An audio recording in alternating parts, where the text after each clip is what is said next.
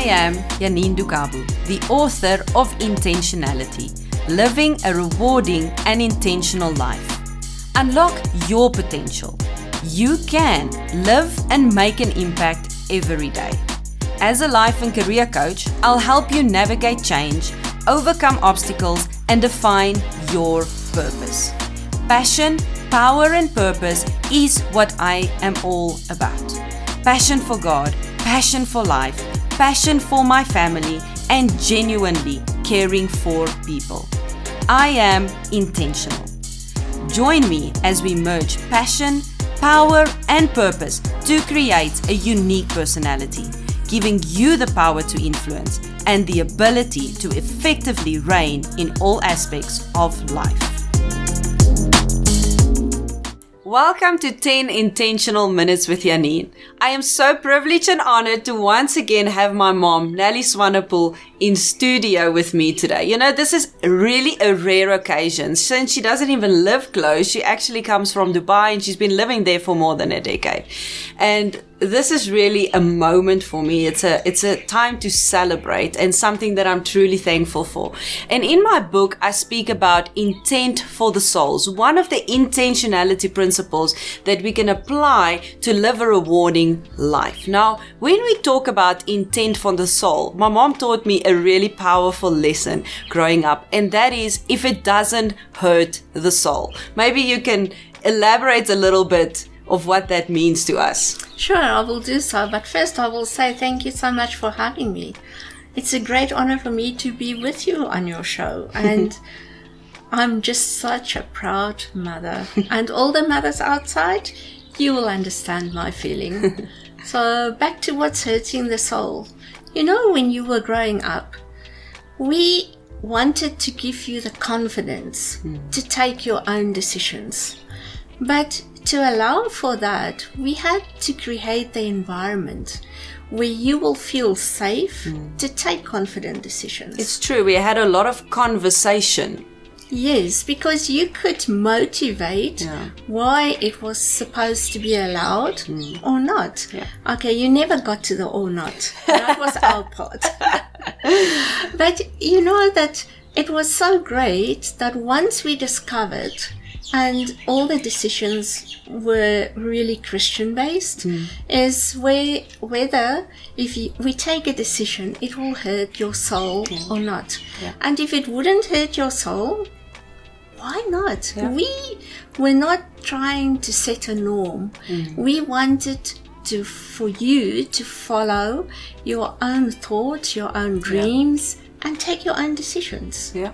If I think about my children as well, something that they normally say is, my inner body and my outer body is not saying the same thing. And that's basically what we're saying with this is your soul and your body must agree. So if it's going to hurt the soul, then no, it's not the right thing to do. And if it doesn't hurt the soul, then it's not the right thing to do. So maybe let's have an example. I can give you an easy one is with Gilles, my loving husband, is a very militant. He loves rules. So I'll tell you a little bit of an inside joke that maybe you don't know. But before you come and visit, I always have to tell him, remember, if it doesn't hurt the soul. The reason for that is you are very famous for having sweeties for breakfast. That's true. Some things in life really doesn't change. And again, it's one of those things, will it really hurt the soul? It's not necessarily the healthiest thing to do, but it's also not one of those things that we do on a daily basis. So another thing that I love that you do is you will eat your dessert first and then you will start with the rest of the food. Why? Because it doesn't hurt the soul. Oh, that's right. And I mean, I love dessert and I love sweet stuff much more than food. Although I know I need to have my food. Exactly. And that is the same. And I can still remember Joel's face the first morning when the children asked me, Oma, are we going to have chocolates for breakfast this morning? And I said, of course we're going to have. And Joel was really like, Mom, what are you doing now in my house? And it was like, Julie doesn't hurt the soul. Yes. We're not going to do it tomorrow again. Yes. So it's exactly like that. Another example was of Altus, my brother, when he was in school and he wanted to frost or peroxide his hair. Do you remember that? Will I ever forget that? I mean, Peter Papa, you know that he was very stringent and he believed that boys don't go to hairdressers. They go to a barbershop to get their hair cut. And he was around about June. He started to ask this. But he was very clever because he came to ask me first. And then I said, okay, let me work on this one. But you need to give me time. It's one of those that you have to ask at exactly the right time, exactly the right mood. You have to plan it. You have to plan it intentionally. You know that. And then I got Papa so far to agree with that. If it's in December, yes, and we can cut all his hair before he goes to high school in January. So I sat Altus down and I really told him, you can do this because you have the agreement now of both parents. But remember, it's not going to be nice. It's going to be difficult. And it's long. It's long. It is 4 to 5 hours. You've never done it before. And you are really going to have itchy skin. It's going to burn. It's going to be sore, everything. But if a teenager has made up their mind, it's kind of done. It's done. And I mean, I could say what I wanted to. And that is exactly where hurting the soul is coming in. Because frosting your hair doesn't hurt the soul. Exactly. Not at all. And if you saw his face when I went to the hairdresser for the third time, and it was 6 hours later, and he was the only person in the hairdresser because they were supposed to close already, and it was like, wow. So 2 weeks later, it's not as easy as what it seems. No, 2 weeks later, I asked him, so son, are we going to do it again in June next year? Never. And he never did it again. Exactly. But it was such a great experience because it taught him a lesson of being able to take a decision that doesn't hurt the soul. And it also helped us to set up goals for our soul. Now, it sounds silly. Why would you put a goal for your soul? We put goals or God-ordained actions for life, which stands for goal. We put those things in place in order to help us to grow and to handle situations better. So I've got 4 or 5 points that I want to share with you that how you can grow your soul or how you can set goals for your soul. The first thing that I learned, especially from that, because now I could gauge between a good feeling, a bad feeling, and I realized, well, I can start to grow here. The first thing that I started doing was a goal for my soul was to spend time with God. Now, it's a pretty easy thing to do, but it's a goal because you have to set out time for it. You have to grow in it. It doesn't just come easy. But that is really where you learn that in early age because you had to plan for it. It's not easy. Yeah. It is normally other things that take that place. Absolutely. Intentionally, you need to plan for that. Yeah. Another thing that helped me a lot was to forgive people. Now, again, one of the really big things, and I know we've all got different sayings and feelings around forgiveness, but for me, I needed to forgive really quickly. Why? So that I could grow spiritually and move on. But without those lessons, I wouldn't have even realized one of those things. That's right. And you know what it really helped when you say if it hurts the soul and if it doesn't, it's you take the feeling out, you take the emotion out, because now you are taking a real decision without emotions attached to it. Absolutely. The other thing that I also learned was to intentionally grow spiritually. So it's easy to say I need to spend time with God, but I needed to intentionally spend time with God to grow spiritually. That was things like spending time in the Word of God, spending time in worship. In other words, I had to sacrifice time with friends, coffees, work, meetings. I had to put that stuff aside and sacrifice that for something greater. That is really something that helped me when I started to lay out my goals for the soul.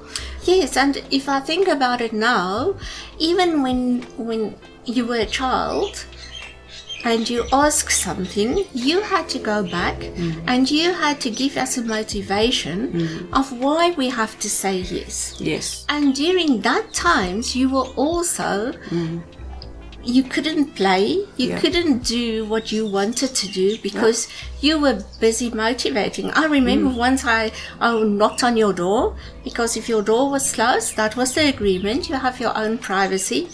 And you said yes, and I said, it's me. And you said, yes, come in.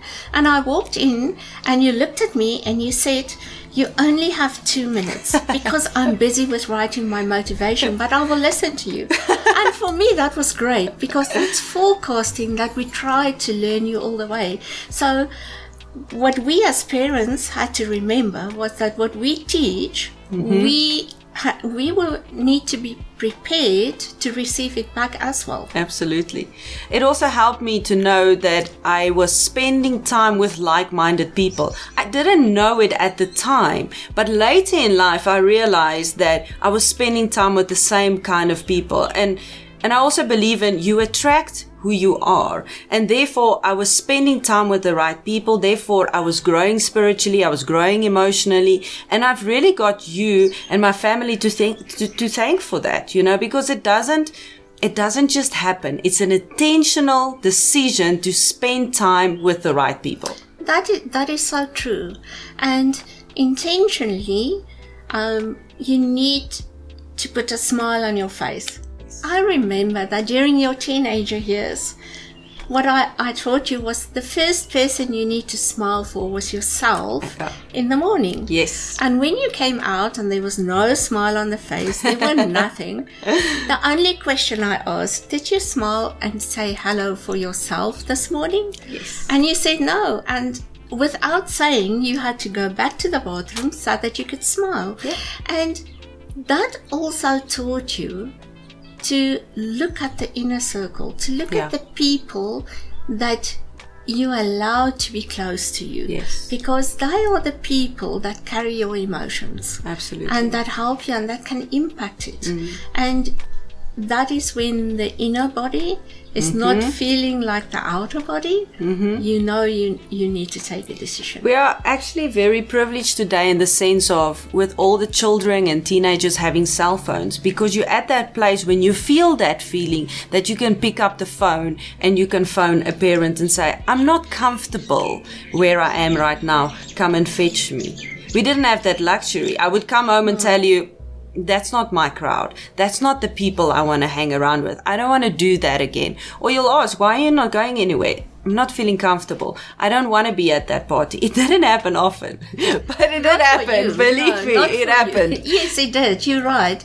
It didn't happen often though, that I must say, because you were really like going with your friends, but you had the confidence because you were able to take the decision. Yes. Yes, and having that smile on your face reminded me of one of my business trips where I was sitting next to a lady in a plane, and she was from Nigeria and I'm from South Africa, and it was somewhere in China, and we just felt that connection. And then at some point she said to me, you know, you really have something different about you. When your eyes are smiling all the time, and sometimes your mouth is moving to smile with your eyes. And she said, share with me what you have. And I could share actually my faith with her because I believe that it's Jesus' light that is shining through. It's part of intentionally growing and setting goals for the soul, is sharing your faith with others. Exactly. And that is such a privilege, and that is why we are on earth, and it's to work for God. And it is really not necessary to speak the words, because your life may be the Bible that no one gets the opportunity to read. And smiling with a Jesus smile is really getting you there. Absolutely. You also taught me that you are never fully dressed without a smile, so that it's something that we focus on because it truly lets in the light and it changes the atmosphere in a room. So I just want to say thank you for changing the atmosphere in my life only, not in the room, and intentionally helping me to grow my soul. I love you. That's my pleasure. I love you too. And you know, intentionally, a smile is contagious. Absolutely.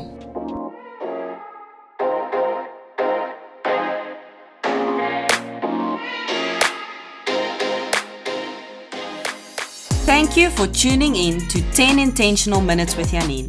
If this program has helped you in any way today, be intentional and share it with a friend.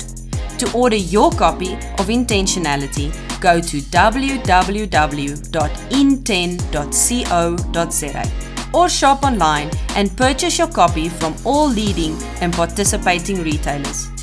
Follow me on social media at janinedukabu.co.za or visit my website for more information. Now, go be intentional.